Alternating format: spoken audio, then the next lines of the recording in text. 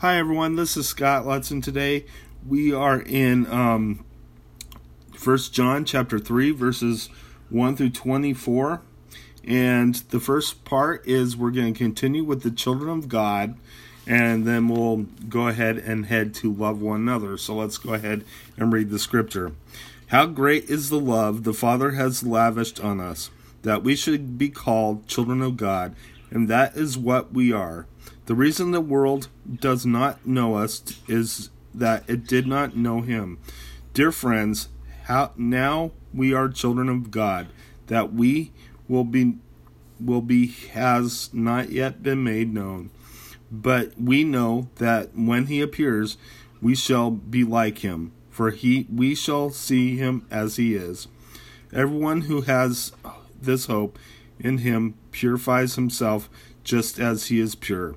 Everyone who sins breaks the law. In fact, sin is lawlessness. But you know that he appeared so that he might take away our sins, and in him is no sin.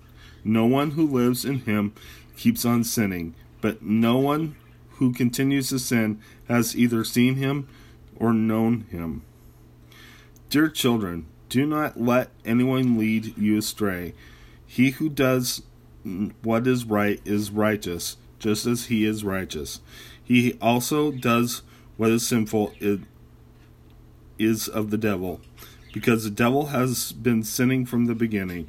The reason the Son of God appeared was to destroy the devil's work. No one who is born of God will continue to sin, because God's seed remains in him. He cannot go on sinning because he has been born of God. This is how we know who the children of God are and who the children of the devil are. And anyone who does not do what is right is not a child of God, nor is anyone who does not love his brother. Love one another. This is the message you heard from the beginning. We should love one another. Do not be like Cain, who belonged to the evil one and murdered his brother. And why did he murder him? Because his own actions were evil and his brothers were righteous. Do not be surprised, my brothers, if the world hates you. We know that we have passed from death to life because we love our brothers. Anyone who does not love remains in death. Anyone who hates his brother is a murderer, and you know that no murderer has eternal life in him.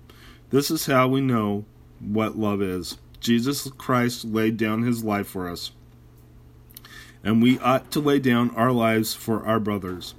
If anyone has material possessions and sees his brother in need but has no pity on him, how can the love of God be in him? Dear children, let us not love with words or tongue, but with the actions and in truth. This then is how we know that we belong to the truth, and how we set out our hearts at rest in his presence. Whenever our hearts condemn us, for God is greater than our hearts, and he knows everything. Dear friends, if our hearts do not condemn us, we have confidence before God, and receive from him anything we ask, because we obey his commands and do what pleases him. And this is his command, to believe in the name of the Son, Jesus Christ, and to love one another and as he commanded us. Those who obey his commands live in him, and he is in them. And this is how we know that he lives to us, that he lives in us. We know it by the Spirit he gave us.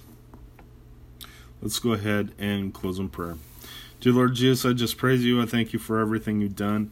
I ask that your will be done in our lives. I ask that you help us to protect us from sin, Lord Jesus.